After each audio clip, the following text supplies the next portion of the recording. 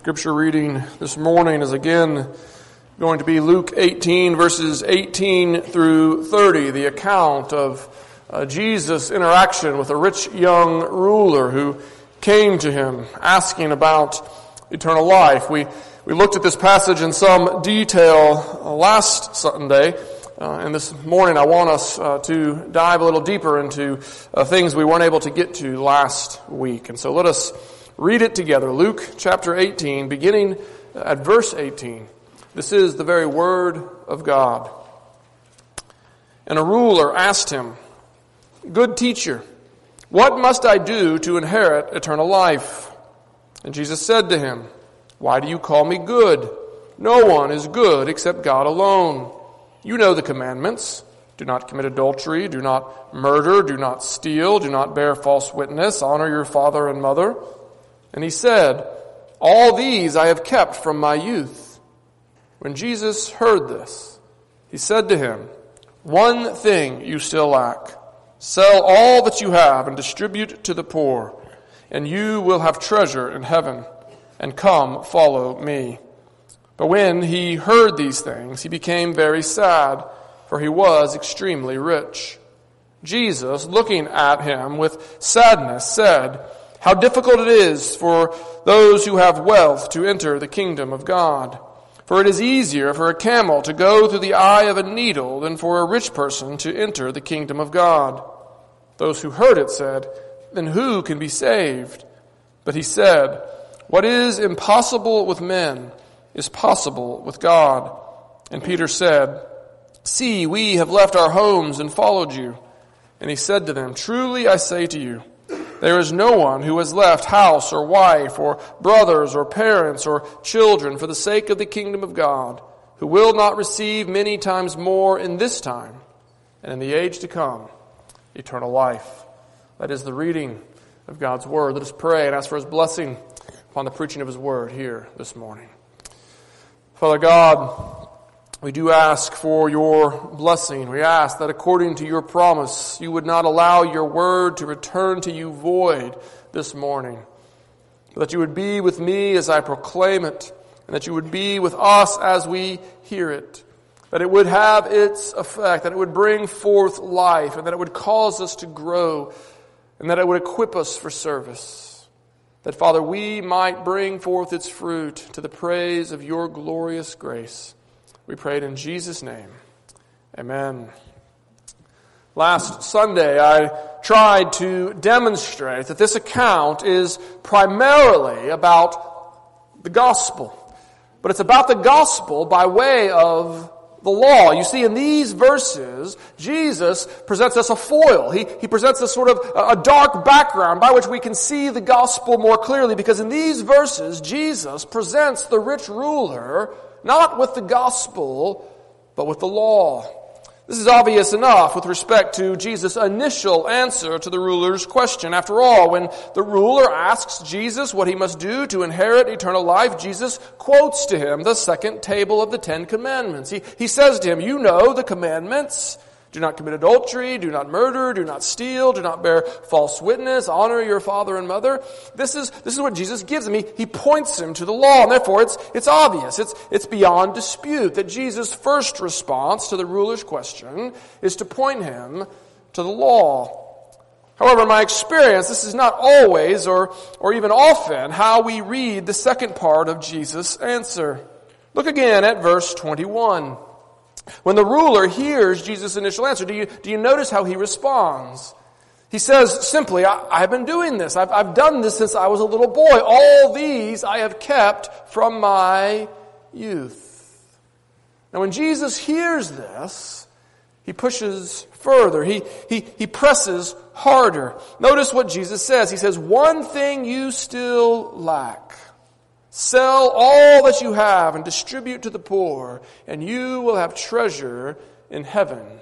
And come follow me." Now, in my experience, we sometimes hear this as gospel. We sometimes hear this as simply a call to repentance and faith personalized for this particular man. However, there's a problem with reading the text that way. There's a problem that exists not only in our own hearts, but in that very context itself.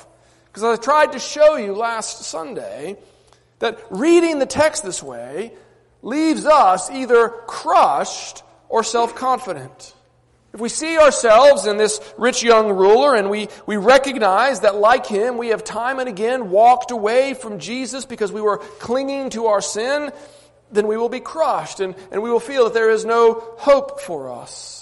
But, on the other hand, if we see ourselves in the rich young ruler and think that, like him, that we have answered the call, then like him we will be confident in ourselves. We will think that too, we have kept these from our youth. We have done what was required, and we will be confident in our own righteousness because of our own works.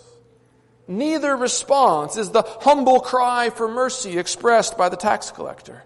You remember him in the parable just previous to this. Jesus spoke of two men who went into the temple to pray. He said one of them stood in the center of everyone's attention and thanked God for his righteousness, while the other man stood far off, with his eyes on the ground, beating his breast, saying simply, "Lord, have mercy on me, a sinner." And Jesus says it was this one who went home justified. It is not possible that Jesus can say in one paragraph that only the tax collector went home justified, and then in the next paragraph that only those who come as children may enter, and then turn around in the very next moment and say, "But you must demonstrate perfect, unqualified devotion to God and perfect love of neighbor in order to inherit eternal life." It doesn't fit. It doesn't fit the context. It doesn't fit what Luke has been showing us of who Jesus is and what he came to do. And therefore we must see that Jesus is presenting this man with the law from first to last. The second part of his answer is not a shift to the gospel, but rather an exposition of the law. The ruler thinks that he has kept the law from his youth. He thinks that he's done a pretty good job, and Jesus shows him his mistake. He shows him his mistake by exposing his lack of love. His lack of love both for God and for neighbor.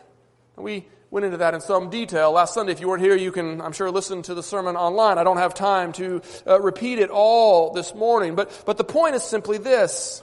We must remember that Jesus' command, his instruction to this young man to sell all, to give to the poor and come follow him, that this command is meant to expose his sin. It is meant to expose his failure to keep the law, his failure to truly love God with all his heart and his neighbor as himself. And we must see this, because it is only when we see this that we will truly understand what is going on here. We must see this so that when we see ourselves in the rich young ruler, we are not driven to despair as those without hope, but rather so that we are driven to Christ. Yes, we should despair. Yes, we should recognize the impossibility of our salvation. Yes, we should recognize that we cannot possibly be good enough. But at the same time, we must hear Jesus say, "But what is impossible for man is possible for God." Yes, we must cry out to God, "God, I cannot keep your law. I cannot earn your blessing. I cannot be good enough. Have mercy on me." And we must pray that with a confidence that he will hear, that he will be merciful, because what is impossible for man is possible for God. God can do for us what we cannot do for ourselves. And that is the central meaning of this text. However, to say that is the foremost purpose of what Luke is doing in this story is not to mean that is the only purpose. Yes, this text drives us to Christ by first driving us to despair. But once we have been driven to despair, and once we have cried out to God for mercy, there is more that we can learn from what is going on here. We speak about multiple uses of the law. The law not only shows us our sin and our need for Christ, but there is another use of the law. Once we have acknowledged our need for Christ, once we have given up all hopes of self-justification, once we have fled to him for mercy, He points us back to the law, not as a way of earning His favor or even keeping His favor, but as a way of learning the way of righteousness, of learning what it means to walk in the way of true and abundant life. You see, the law is not only a mirror that exposes our sin, it is also a lamp and a light to our feet to show us how to walk in God's blessing. And so if last week we used this text as a mirror to see our sin, this morning I want us to use this text as a lamp, as a light to see how we might walk in the ways of life, how we might walk in the ways of righteousness. And there are really two things in particular that I want us to see this morning. The first is the danger of wealth. We want to begin with the dangers of wealth, but then we want to also see the generosity of God. So the dangers of wealth and the generosity of God. Let's begin with the danger of wealth. Look again at verse 23. We're told that when he heard these things, that is, when the rich ruler heard the things that Jesus was saying about selling everything and giving to the poor, he became very sad. And why? Luke tells us. He became very sad, for he was extremely rich. Then in verse 24 we are told, when Jesus saw that he had become sad, he said, how difficult it is for those who have wealth to enter the kingdom of God. And so Jesus himself identifies wealth as the source or at least the catalyst of this ruler's problem. And just in case we missed it, he strikes the nail one more time in verse 25. Notice he goes on to say, it is easier for a camel to go through the eye of a needle than for a rich person to enter the kingdom of God. And so 3 verses in a row, Jesus hammers on this idea of wealth and the dangers of wealth. Now this last phrase that Jesus uses, this image of a camel going through the eye of a needle, that has been the subject of considerable debate through the years. Obviously, it is physically impossible for a camel to go through the eye of a literal needle. No matter how hard you try, that's never going to happen. It's hard enough to get a piece of thread through the eye of a needle. It is physically impossible to get a camel through the eye of a needle. And for that very reason, people say, well, Jesus couldn't have said that. That must not have been what he meant. His phrase must have been corrupted, or must have been somehow misunderstood. Maybe Jesus said something other than camel, or maybe some people have speculated. Maybe there was a gate in Jerusalem that was referred to as the eye of a needle, and what he's talking about is getting a camel through that gate's really, really hard. The only problem is we have no evidence for such a gate. We're not told that such a gate exists in any biblical or extra biblical source. The truth of the matter is, Jesus is saying that it is easier for a literal camel to go through the literal eye of a needle than it is for a rich person to be saved. In other words, Jesus is saying it is impossible. It is impossible for a rich person to be saved. Now let me say as an aside, it's also impossible for a poor person to be saved, but that's a matter for another day. What Jesus is focusing on here is the dangers of wealth. The fact that wealth is not a help to overcoming the things that hinder us from salvation, but actually it is a burden that the sinful heart cannot bear. It is impossible for wealth to help us earn salvation. If anything, wealth hinders us. Of course, we know that Jesus goes on to say that God can save sinners. God can save even wealthy sinners. What is impossible for man, God can do. But for now, the focus is on the dangers of wealth. So the question is, why? What is so dangerous about money? What is so dangerous about riches? What is it that makes wealth? What is it about wealth that makes it harder for a rich person to be saved?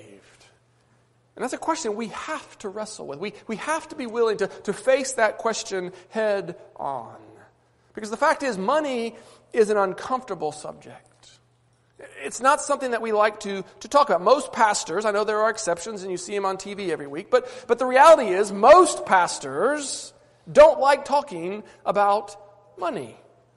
We don't like to bring it up. And for the most part, people don't like their pastors to talk about money. They would rather them not bring it up. And so it is easy to just sort of gloss over quickly and move on to other things. But the reality is Jesus talks about money a lot. He spends a great deal of time talking about wealth and how it relates to our heart, how it both reveals and shapes what goes on inside us. And therefore, if we are to walk in the way of righteousness, we need to take the time to hear and to understand and to apply what Jesus is telling us here about money. So how do we hear what he has to say? Well, think about the flow of the story. Think about how this story has unfolded. If we have read it correctly, then Jesus' command, this command to sell everything, give to the poor, and come and follow him, this command is meant to expose the ruler's failure to do what? To love God and to love his neighbor. It exposes that he is not fully devoted, that his devotion to God is not unqualified, and it exposes that his love for neighbor is limited. He does not love his neighbor as himself, but only so far as it is convenient. And if this is true, if the command is about exposing the ruler's failure to love, then it must be true that the ruler's wealth is a contributing factor. It is in some sense the cause of this failure. And I think this is precisely what we are to see. We are meant to see that, as I said, wealth is a burden that the sinful heart cannot bear. We think of wealth as a blessing, but Jesus is showing us that wealth is a burden that we simply cannot bear.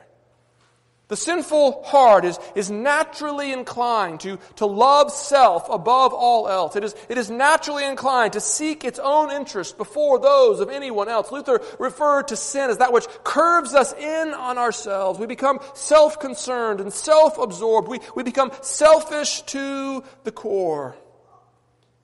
And the reality is that we sometimes think that if we had wealth, then it would help us to overcome those selfish tendencies.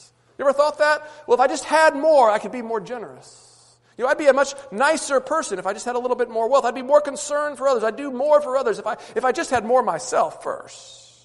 We think that way, but we're wrong.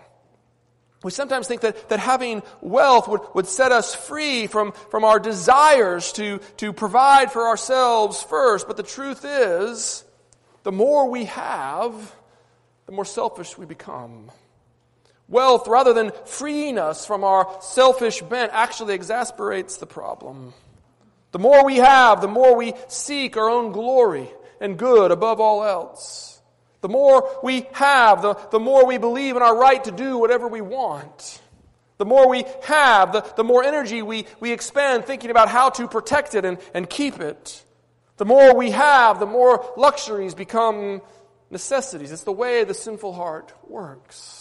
Wealth doesn't set us free from our selfishness, but it causes it to grow and to put down deep roots. And we must see this. We must see what wealth does to the selfish heart. As Christians, we have been saved by grace apart from works.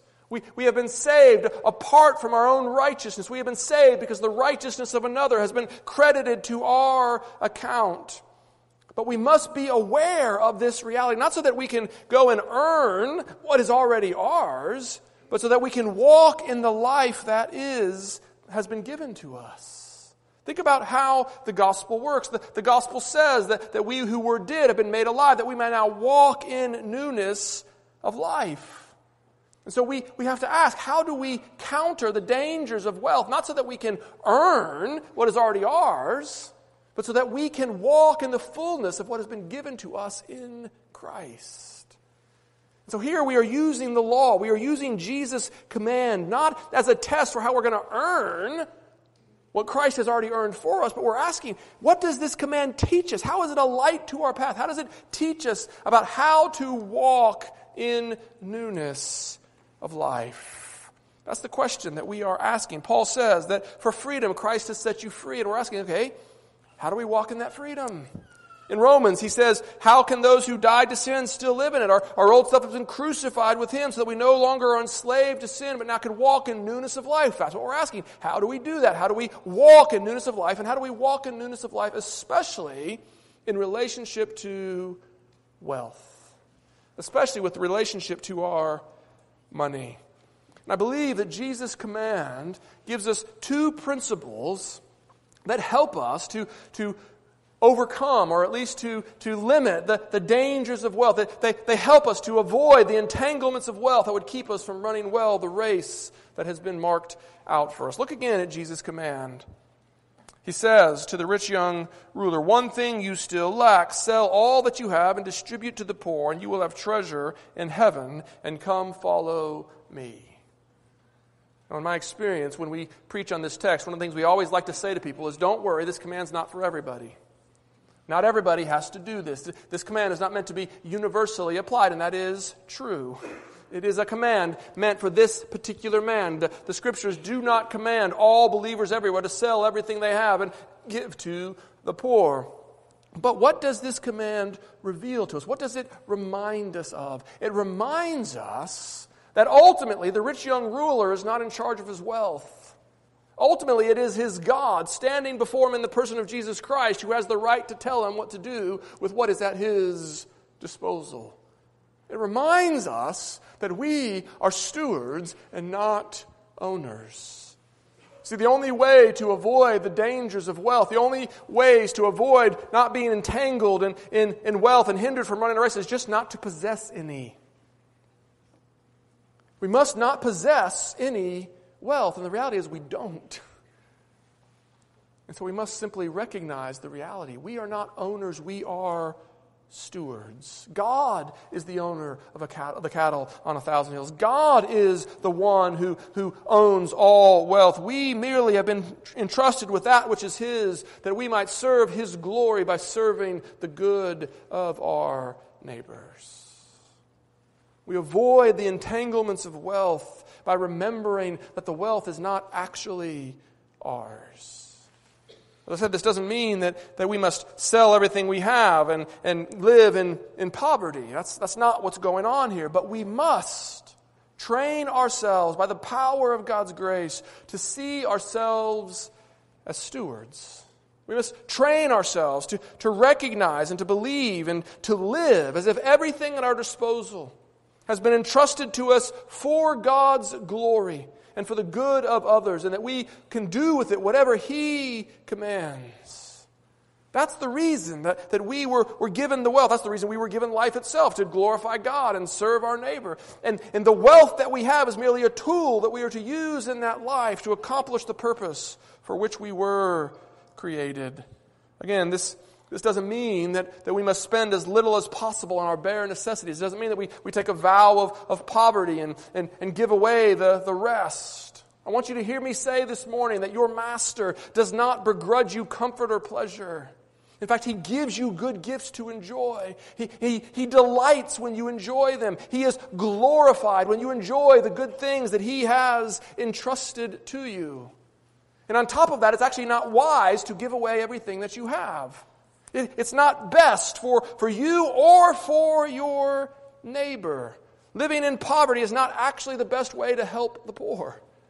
Actually, spending your money in the economy, buying things, hiring people, these are things that actually help the poor more than any work of mercy that has ever been done. It is good to spend your money. Now, I'm not an economist. I don't want to, get into too much detail. I have to be careful at this point. But I want you to see, I want you to remember that God is the one who has placed us in communities where there can be division of labor and where you can hire other people to do work and you can buy the goods that they buy. And by actually buying their goods, you can bless them. You've heard me use the illustration before, but there's a story in the book Radical by David Platt, and I like the book. I recommend the book. It's overall a pretty good book. But there's an illustration that he uses in there. It's an illustration of one of the Wesley brothers, where this Wesley brother comes home from having been at the art dealer, and he bought a painting. And he comes home and notices that the servant who was cleaning his house, that's one sign right there, but the servant who had been cleaning his house didn't have an adequate coat for the winter. And he immediately began to berate himself for spending money on this painting. when he could have bought his servant a coat? How do you respond to that? I think there's sort of a gut level response of like, oh yeah, we shouldn't have bought that painting. I should have given the money away.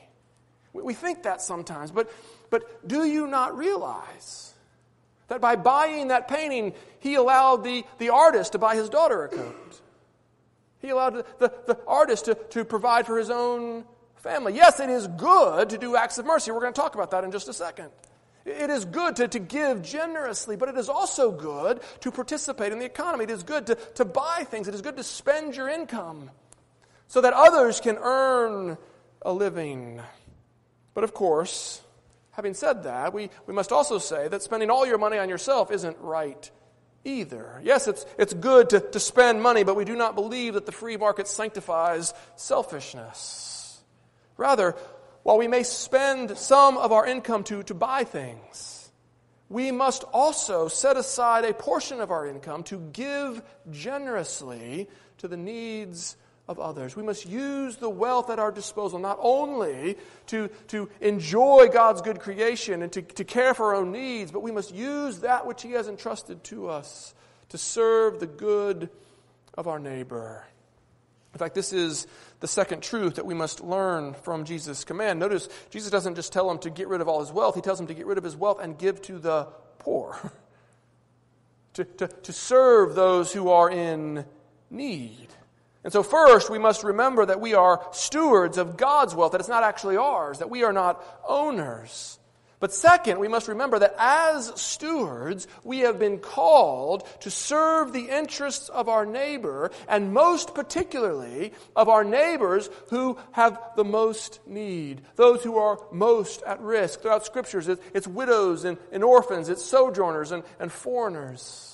It is those who are marginalized, those who are at risk, those who have the least. We are to come alongside them. We are to care for them. We are to be concerned for them.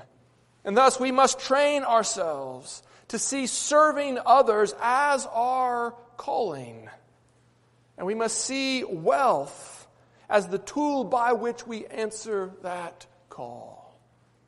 Yes, it is right and good and glorifying to God to enjoy the good things that He has given to us. But Calvin says that we must use that wealth moderately. We must live moderately. Not at the end of our means, not certainly beyond the end of our means. But we must live moderately so that we have something to give. It's Paul's command. Work with your hands so that you may eat your own bread and have something to give to those who are in need. So we must give generously out of what has been entrusted to us. We must give first to the work of the church. I know that sounds self-serving for a pastor to say, but it's true. The church has been called to make disciples of Jesus Christ. And you, as the church, have the privilege of giving your money to that mission. You can't all be engaged in the work in the same way that I am, but you can use your money to support that work, and you can use your gifts. That's a lesson for another day. We'll be talking about that in Sunday school in a few weeks. You can use your gifts in the work, in the mission of the church, but you can also use your money to support. And Paul calls such gifts a pleasing sacrifice to the Lord. You can give to the mission of the church, but you can also give to the work of mercy. You can give even outside the church to good ministries that are doing good work in your community or around the world. Here at this church, we support a few. You see them listed on the back of your bulletin. We support the Refuge, and we support the Caring Place, and we support other ministries that are doing good work here in Cleveland and Bradley County, and there are good ministries that are working elsewhere. We support one in Belarus, but you may have a heart for another part of the world. You may have a heart for something going on in the Caribbean or in South America or in Asia and Japan. You have the opportunity to use that which has been given to you to serve the good of your neighbors both here in Cleveland and around the world. And you don't even have to do it through an agency. Sometimes it's as simple as just opening up your home to a single mom on your street or to an elderly widow on your street, just having them over to dinner or taking dinner to them. Use that which is at your disposal. Use the wealth that has been entrusted to you to serve the good of your neighbor. This is what we are called to. This is the life of a steward and not an owner. And it is this life, it is as we heed this command, that we will be set free from the entanglements of wealth, that we might run well the race that has been set before us. So let me ask you just simply, when you reflect on your own relationship to money, on your own relationship to wealth, what do you see? How are you doing? I've told you before that this is an area of struggle for me. I tend to see what's mine as mine. I tend to hoard what is mine. It's my natural disposition. I have to work to see myself as a steward. I have to constantly remind myself of these truths and work to live as a steward and not an owner. I suspect that most of you do as well. And so, if I'm right, if you see yourself in this rich young ruler, if you see in yourself a tendency not to follow Jesus because you're clinging to your wealth, then what do you do? What do you do? I want to remind you of the context. I want to point you back to the tax collector. I want to say that with him, you ought to pray, God, be merciful to me, a sinner. See, when you see yourself in the rich young ruler, you have seen yourself correctly. You have seen the truth of your own heart. You have seen your own sin. That's what this text is supposed to do. But it's not supposed to leave us there without hope. Rather, it is to remind us that the one who was unrighteous, the one who was justly condemned, entered the temple to pray, saying, only God, have mercy on me, a sinner. And he went home justified. Do you see yourself in this rich young ruler? Yes. Then go to God and ask for mercy. But remember that when you pray that prayer, you are praying not only for forgiveness, but also for cleansing. You are asking God not only to take your guilt away from you as far as the east is from the west, but you are asking him to go to work in your heart, to will and to do that which is pleasing to him. You are asking him to cleanse you of the heart of an owner and to give you the heart of a steward. And that is the wonder of the gospel. Hear that. You do not have to bring your righteousness to him. Rather, you come to him in your unrighteousness, asking for the righteousness you do not have and cannot possibly muster. You can't make yourself what you need to be. It is impossible. But what is impossible for men is possible for God. And he will go to work if you give up all attempts to earn his favor and simply ask for his mercy. That is the wonder of what this story is all about. And what I want you to see is that the life of generosity, that the life of giving, it is the good life. It's the life you were created for. You were created to find your joy in giving rather than receiving. Jesus himself said it is more blessed to give than to receive. But because of our sin, we are persistently selfish. We are persistently self-concerned, persistently self-serving. And it makes us miserable. It's the misery of sin. But the gospel of Jesus Christ says that we can come to Jesus for the righteousness we do not have. We can come to him for the generosity that does not exist in our heart and ask him to will and to do in us that which is his good pleasure. And he will. He will cleanse those who confess their sins and seek his mercy. He doesn't do it in an instant. He doesn't do it with a snap of a fingers. In his mysterious wisdom, he works slowly. He works over time, but he does work. When I look back at my life, 5, 10, 15 years, I can see that I am not the man I used to be. I still struggle in the same areas, but I do not struggle in the same way. As my old pastor used to say, I'm not as successful at sinning as I used to be. God has been at work. He has not only forgiven me, he has begun to cleanse me. The work is not yet complete, but it is in progress. And I can say to you, I know today more of the joy of his salvation than I did before. And by his mercy, I will continue to grow. And one day, he will bring that work to completion. Yes, I am still more like the rich young ruler than I care to admit, and I suspect that most of you could say the same. But when I see myself in him, I can cry out to God, and I can say, God, have mercy on me. Not only forgive, but cleanse. Go to work, change me. Make me the man that you created me to be. Set me free from the slavery of ownership. And give me the freedom of a steward, that I might walk in newness of life, that I might live in the joy of your salvation. And because he promises to do this for each of us, for every rich young ruler, that is one reason we call this good news. Do you believe that? Amen. Let us believe it together. Father God, we do rejoice in your goodness. We thank you for the grace that you have shown us in Christ. We thank you for calling us out of darkness into light. And we thank you, Father, that you call us while we are yet sinners. We thank you that you love us before we are righteous, so that we might become righteous. Father, I pray that this gospel would put down deep roots in our heart, that it would fill our minds, that it would fill our hearts, that it would fill our lives with the joy of your salvation. And that it would set us free to live as stewards and not owners. We pray this in Jesus' name. Amen.